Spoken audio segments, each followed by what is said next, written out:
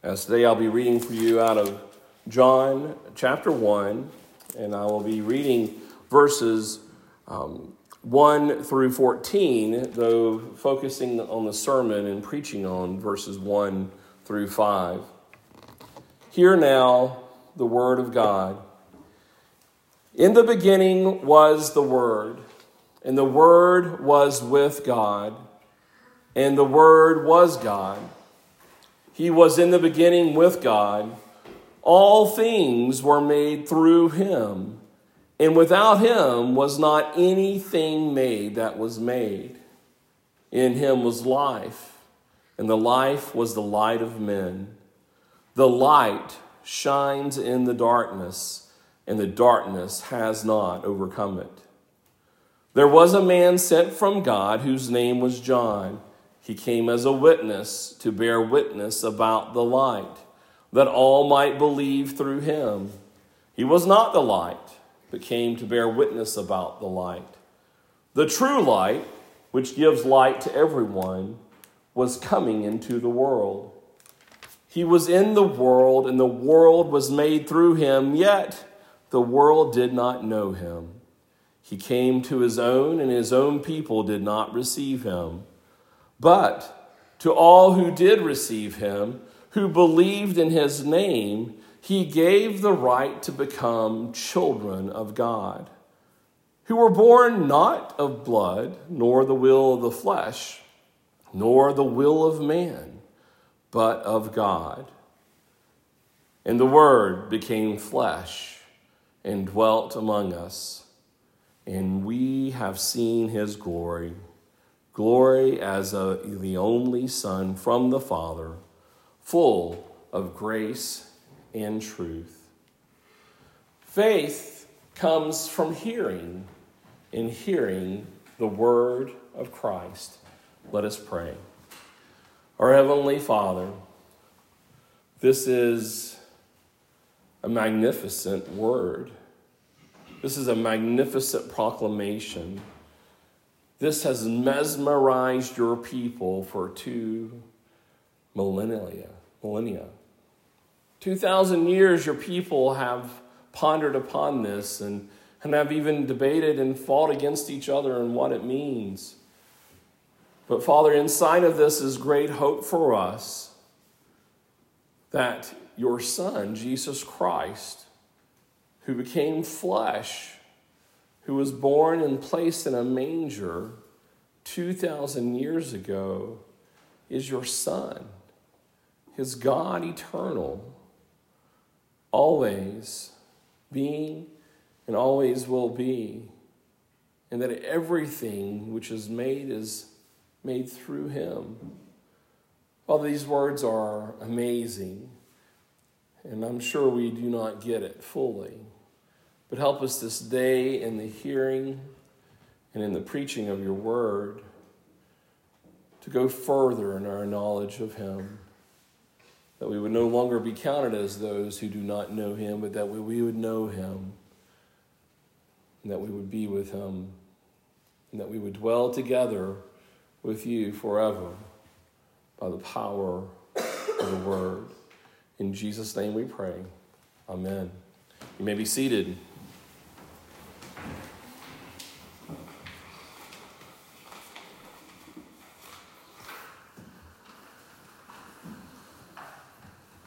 Recently, Jennifer was giving a tradition that she and her family has done, and I know many other families do this as well sometimes, or maybe not many, but I've heard of others, and I would say that there's probably a decent number of families that do this during Christmas, that they do some kind of singing of happy birthday to Jesus. In many sense, that may seem a little trite and minuscule to think of, but we know that during this time in which we come together and celebrate Christmas, that it is about his birth, about his incarnation, about him being a baby. And just like we would at any kind of other birthday party, we sing happy birthday. And at those particular birthday parties, we often like to reminisce. We like to reminisce about what it was like when the baby was born. And often in those conversations, we also talk about what things were like before the baby was born. Sometimes the moments leading right up to it, or what it was like anticipating the baby or hoping for the baby. I know for Knox that it was our third child after having two girls. We were hoping for a boy, and the doctor said he knew, and I think we decided to go ahead and find out, didn't we? So, right. We first we told the doctor we didn't want to know, but then the interest overcame us, and there's all kinds of stories, and we think about that from each birthday to the next, and with Jesus' birth, it's in some respects it's not any less than that. It's definitely a whole lot more than that in the birth of Jesus Christ. But it's important for us to think about the person of Jesus Christ, as here we are in the Advent season. We are anticipating Christmas. We're looking forward to Christmas, and very much like we're looking forward to the birth of Christ. A lot of our hymns, they can almost be confusing for people who are outside, like the song we just sang today, Jesus Christ was born today. Well, he wasn't born today. We were just singing a song reminiscing about the time that he was born, and kind of entering into the same proclamation and praise of that particular time.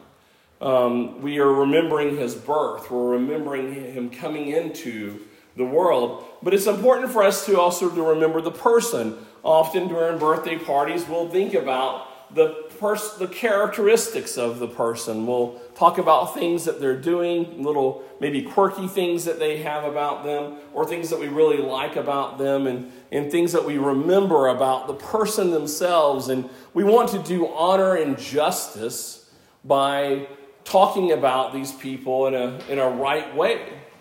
So even more so on this birthday of Jesus Christ, where we are celebrating the most magnificent birth ever, the most magnificent man God, the centerpiece of all creation, it is so very essential and important for us to remember who he is and to proclaim and talk about his characteristics. Because it is there where everything is pivotal. That what we believe about Jesus Christ is everything for our ability to being able to celebrate faithfully.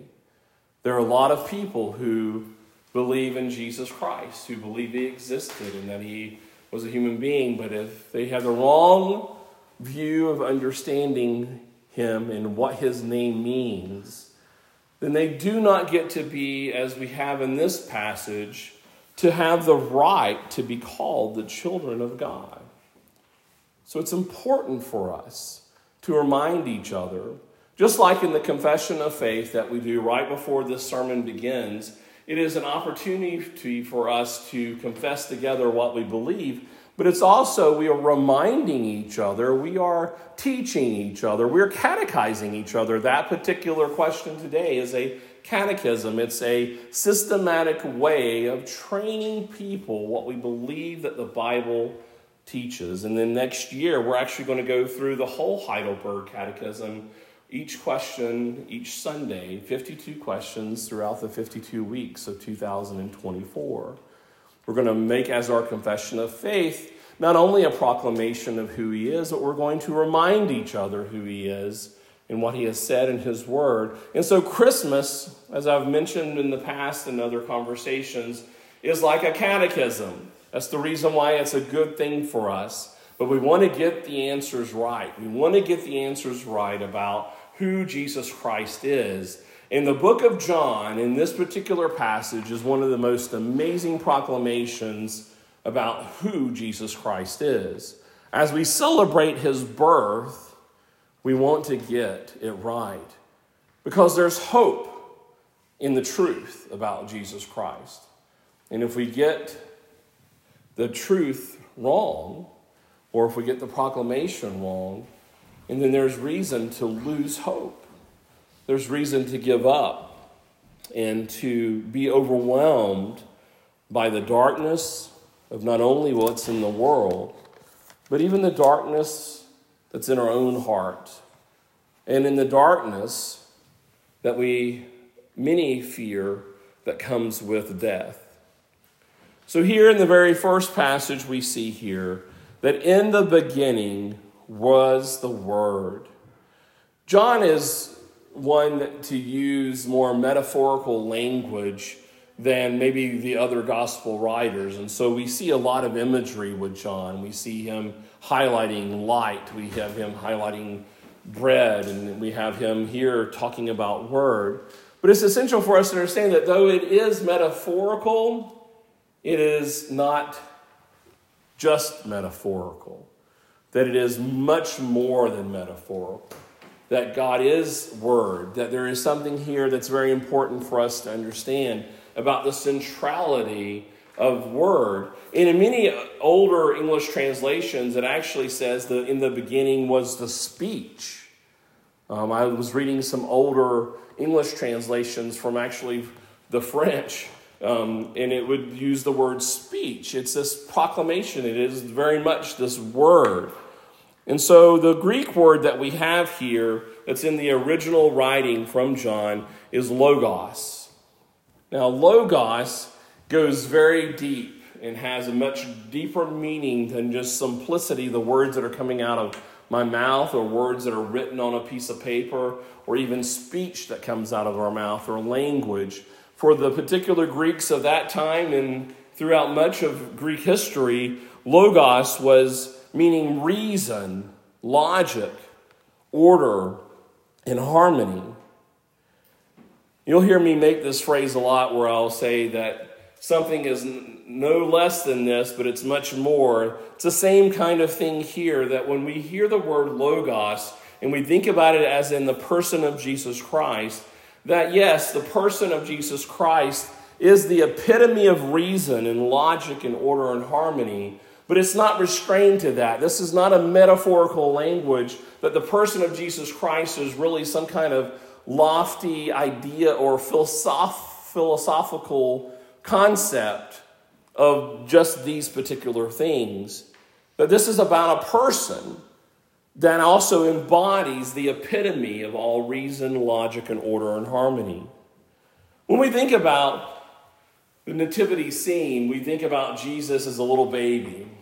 And of course, babies, they just do something to us. You know, they can do both, stress you out, but they also just kind of put you in this sense of warmth. And we often like to even proclaim little baby Jesus. And in some respects, I don't want to push against that too much because I think it's very important for us to be reminded that the God of the universe became a little baby, named Jesus at that, a very common name at that time. But I think for many people, though, in an evangelical world today, we stop our understanding of him in that. And people even joke today that I don't want to sin against little baby Jesus. And they kind of make him like a cute cartoon because of it. When we see here in this first verse here that in the beginning was the Word, that here we have in the beginning was the Logos. Here was the epitome of all reason, logic, and order and harmony that embodied in the person of Jesus Christ. That he was there at the beginning because the Word was with God. And the Word was God. He was in the beginning with God, and all things were made through him. And without him was not anything made that was made. That's huge. We could probably do a sermon series if we had the discipline and the attentiveness. We could do a sermon series on that particular proclamation all year next year, and we wouldn't do it justice. These are powerful words because it's teaching us that this one who is going to come in the flesh in this particular narrative, the one that we're celebrating, that he is God. But we see also that he is separate from God because he is with God. So we see that he is separate from God the Father, but that he is God himself. Here we have much of our understanding of the Trinity and the distinctions of the person of Jesus Christ. That he's separate but the same. He's homoousios, which is a word that Maharus preached on last Sunday, but that he is a different person of the Godhead. These are huge proclamations that the first few hundred years of Christendom had to work this out and getting their head wrapped around it. That it was at the Council of Nicaea in 325 AD that the church brought bishops together, which was all the known bishops of the Christian world at that time, to come together in Nicaea to talk about what this really means. There were some who believed that he was God and some who believed that he was not God. In fact, this time of the year, I love this time of the year being the fact that when I see all these images of that little jolly guy in the red suit with the white beard, that is a cartoon interpretation of a man who really exists named St. Nicholas. And St. Nicholas was a bishop that was called to the Council of Nicaea in 325. And he was one of the men who came to talk about the person of Jesus Christ. And so those of you who have children or grandchildren, when you see these people, these little cartoon characters of the jolly St. Nick, you can tell them, and you might freak them out, St. Nicholas is real. He was a real person. And according to our belief in eternal life, and that the fact that St. Nicholas was a Christian man, St. Nicholas is alive today, so St. Nicholas is real. And he did have a traditional history of knowledge that he was one who was very benevolent, and that he would help the downtrodden, that he would help the poor, and then he gave gifts, and he helped prostitutes. He helped people who were considered to be outcasts in their communities.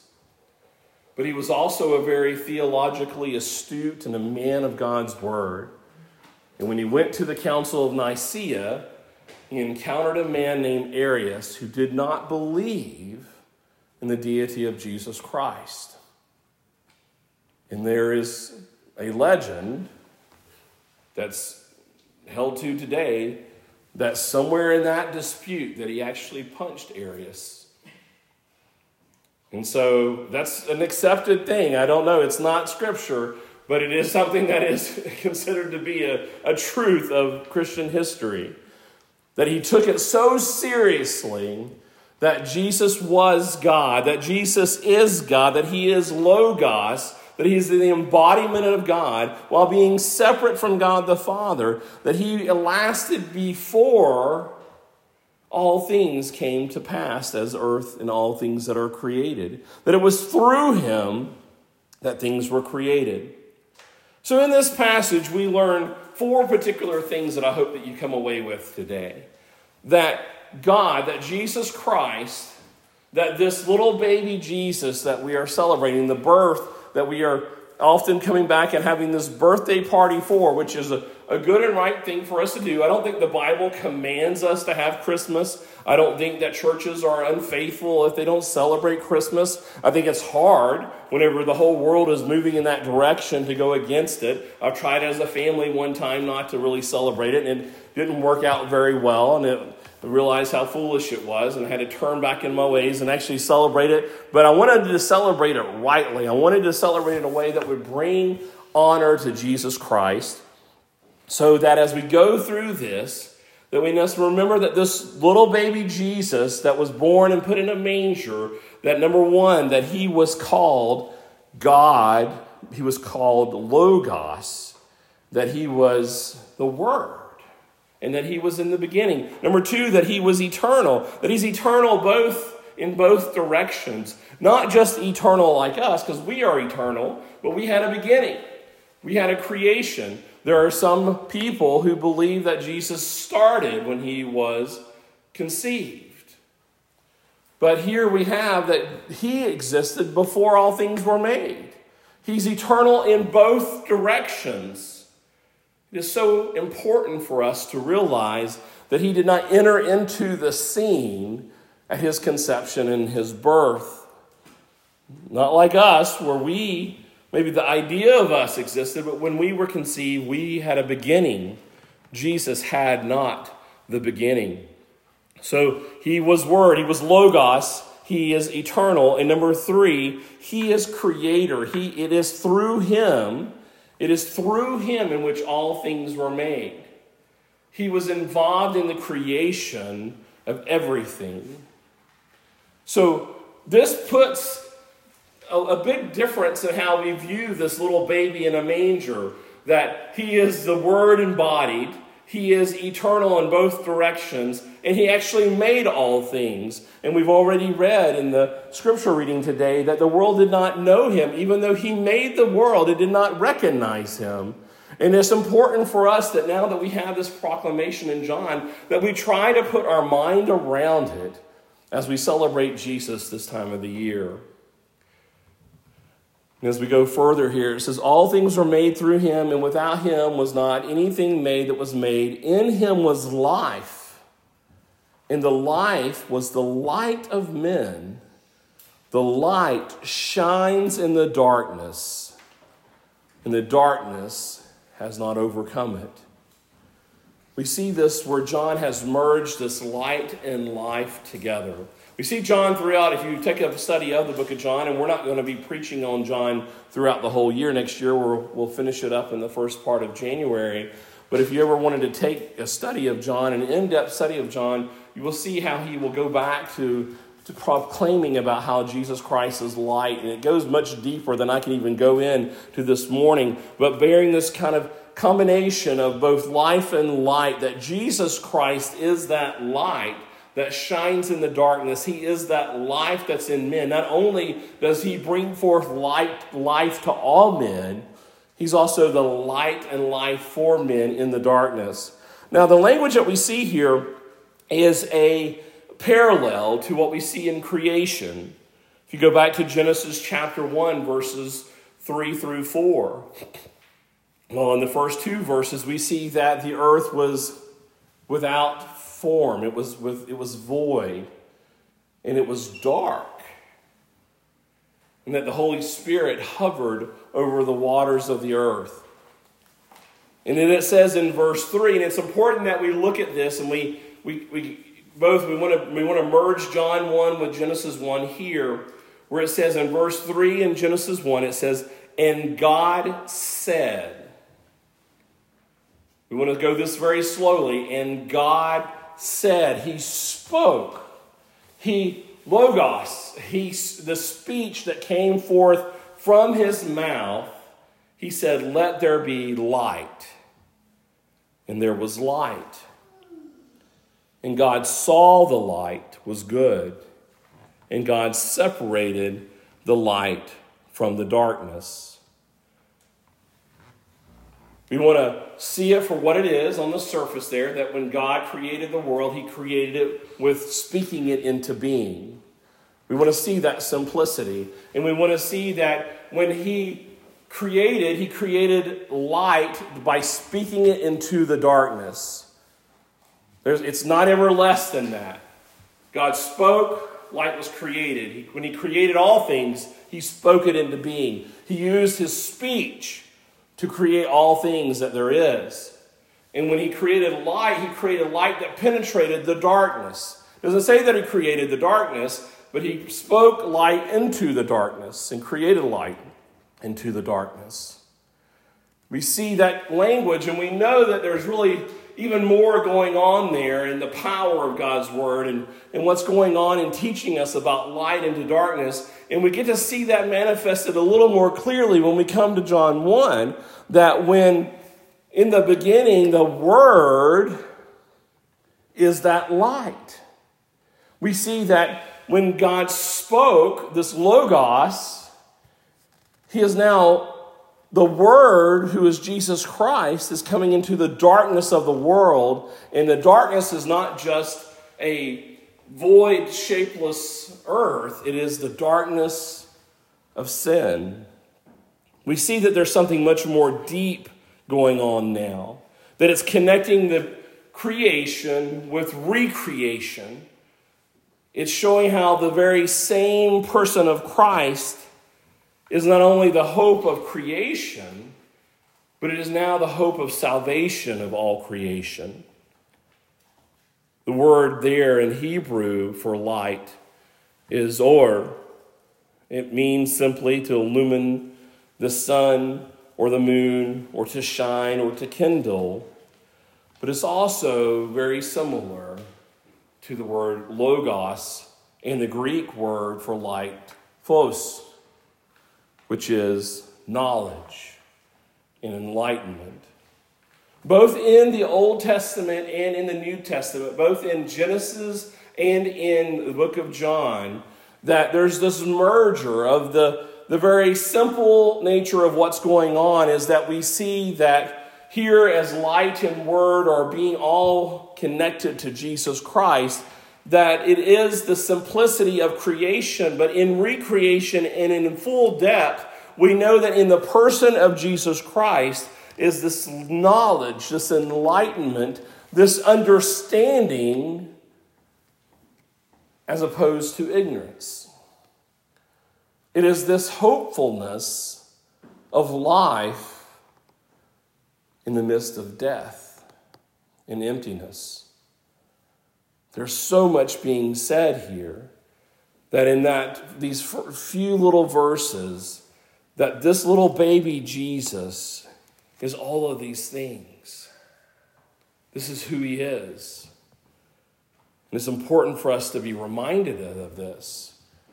10 years ago, the Pew Research Center did a survey of Americans and asked if they believed in the virgin birth of Jesus Christ, a doctrine that is very dear to the Christian faith. And I was kind of surprised by the answer. There was approximately 75, I think it may have been 78, I can't remember exactly, maybe it was 78% of the Americans that were interviewed said that they do believe in the virgin birth. Actually, when you consider all of the craziness in the world, you would think that seems like a pretty high number. Among the people that were interviewed, it was mostly young white men who were the ones who did not accept it as much. It was interesting that I think among the African Americans, those who are black, it was 90%. And then the Latinos, it was a little higher than what the white men, and then mostly women believe it, but young white men did not hold to that particular doctrinal position. And it seems like a very simple thing, and it's not something that's talked a whole lot about in Scripture, but as we see in the prophecies of Isaiah, and then in the fulfillments of that prophecy, both in Matthew and in Luke, it is essential, because it is essential to understanding the deity of Jesus Christ. The not being an actual physical son of Joseph, in which the line of men is corrupted, that Jesus Christ is separate from sinful man. He's both man but separate from sinful man, in which he is not of corruption. It is the wisdom of God that this is possible, that God was able to save his people by sending his Son, who is full deity in God and existed from beyond the beginning of all creation, was able to merge this chasm that had been put in place due to sin by a virgin birth, a virgin conception of Jesus Christ, where it says in the book of Matthew and in the book of Luke, was conceived by the Holy Spirit. Now our minds cannot, I don't think any of our minds can possibly fully wrap around that reality. But for the 25% or so who have denied that truth, they are denying the things that are all being said here in this first portion of the book of John. You cannot rightly hold to Jesus Christ and deny the virgin birth. You cannot rightly hold to Jesus Christ and deny his deity. Because what happens is that you then bring down Jesus Christ to just a good man who came here to teach us how to live morally. There are a lot of moral teachers out there. There are a lot of good moral teachers out there. And Jesus was definitely the best moral teacher ever in the history of mankind. But do you really think that we would actually now get our year is 2023. We're about to go into 2024.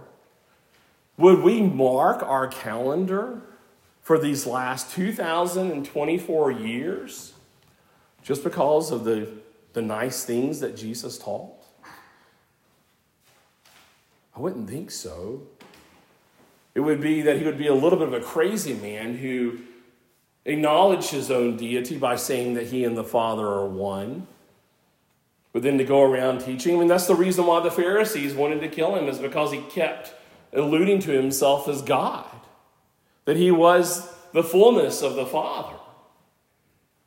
And so he wasn't really, if he was not God, then he was a lunatic and he was a liar. It wouldn't be a reason for us to be celebrating in his birth here 2023 years later. No, the reason why we celebrate Jesus Christ is because he is these very things that we see in this passage of John 1.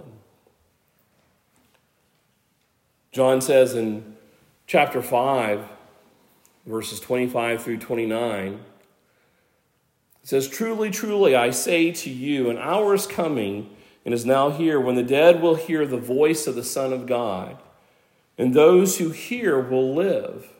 For as the Father has life in himself, so he has granted the Son also to have life in himself.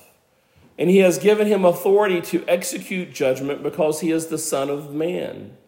Do not marvel at this, for an hour is coming when all who are in the tombs will hear his voice and come out, and those who have done good to the resurrection of life, and those who have done evil to the resurrection of judgment."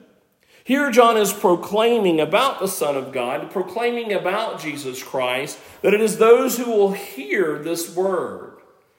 Now, it's not just those who are hearing the word proclaimed, but who will hear and receive. Just as he says in the very beginning of this book that he wrote, it says that those who believe have the right to become the children of God.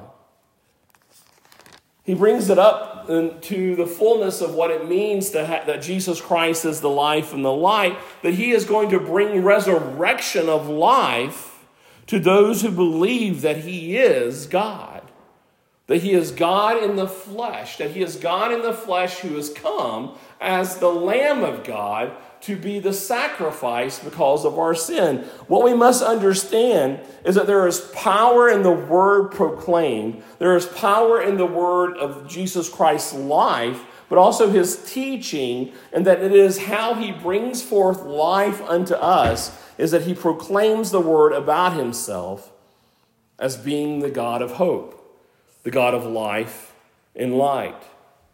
What we see in this passage is that this little baby Jesus that we're celebrating has power.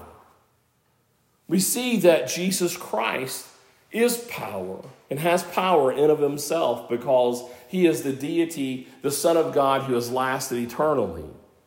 But we also see the power of his word, that it is very important for us to see this synonymous connection between the person of Jesus Christ to also be the word, that God so cherishes his very word. Now, I'm still mesmerized about that. I still don't have my mind fully behind that. But that's why we put so much stock in understanding his word. That God creates, recreates, enlivens, enlightens, saves through the power of his word. So this particular passage teaches us the power of Jesus Christ, the power of his word, but the power of believing his word. That there's something going on with us when we believe. John ends his book, his account of the gospel of Jesus Christ, in these words. These are the last words that John tells us. It says, "Now Jesus did many other signs in the presence of his disciples, which are not written in this book, but these are written so that you may believe that Jesus is the Christ, the Son of God, and that by believing you may have life in his name." The full purpose of the book of John is to proclaim to you the reality of Jesus Christ so that you may live and that you may have life in his name. And so therefore, the word is written to proclaim about the Word who proclaimed himself to be the Word, the very Word of God, and that those who believe have life in his name. So as we celebrate Christmas this year, it is very important for us to remember who we are celebrating. That should do two things for us. It should elevate our celebration of Christmas. It should elevate it because we are understanding more and more. The more that we're in his word, it should become an amazing thing. It is the greatest thing in the world that Jesus Christ came in the flesh and became man. But it's just a component of the fullness of who he is. Not that he just became man, but that he is the Son of God that existed forever, and he did teach us, and he did miracles, and he taught us, and he gave us those miracles, just like we see John saying here, so that you may believe in him. Because what he is the Lamb of God who gave himself as a sacrifice for our sins. But he didn't just die on the cross as a martyr of good teachings. He didn't come and just teach us good things and how we should live our life on this earth. He came to teach us about the reality of God and the purposes of his creation. And he came to die for our sins so that we may have access and to dwell with him.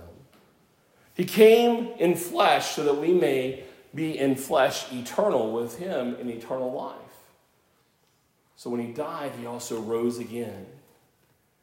And his name is Christ, because he is the Messiah and he is the King. And he has ascended into heaven and sits at the right hand of God the Father Almighty.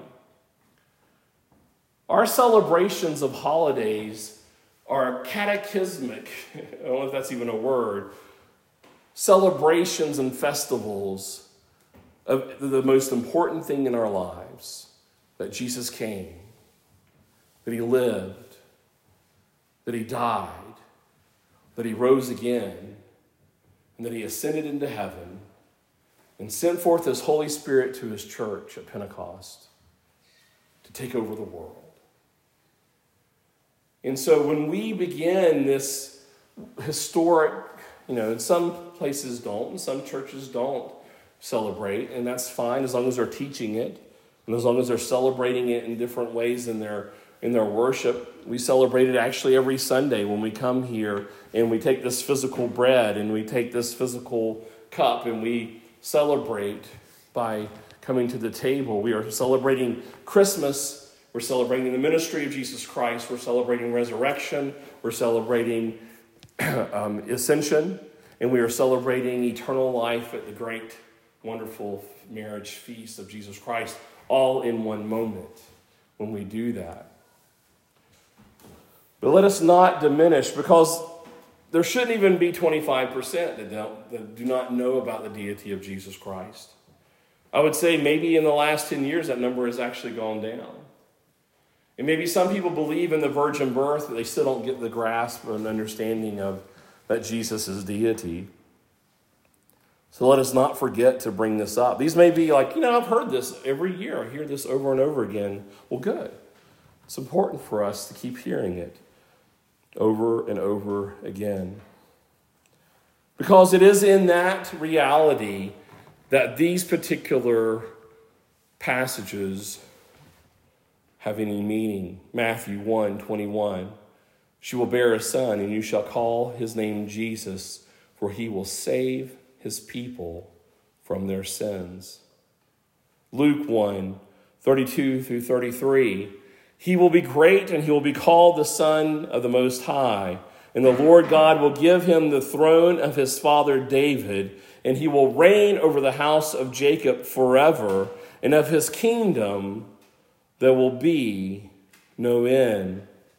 Luke 2:11-14. For unto you is born this day in the city of David a Savior, who is Christ the Lord.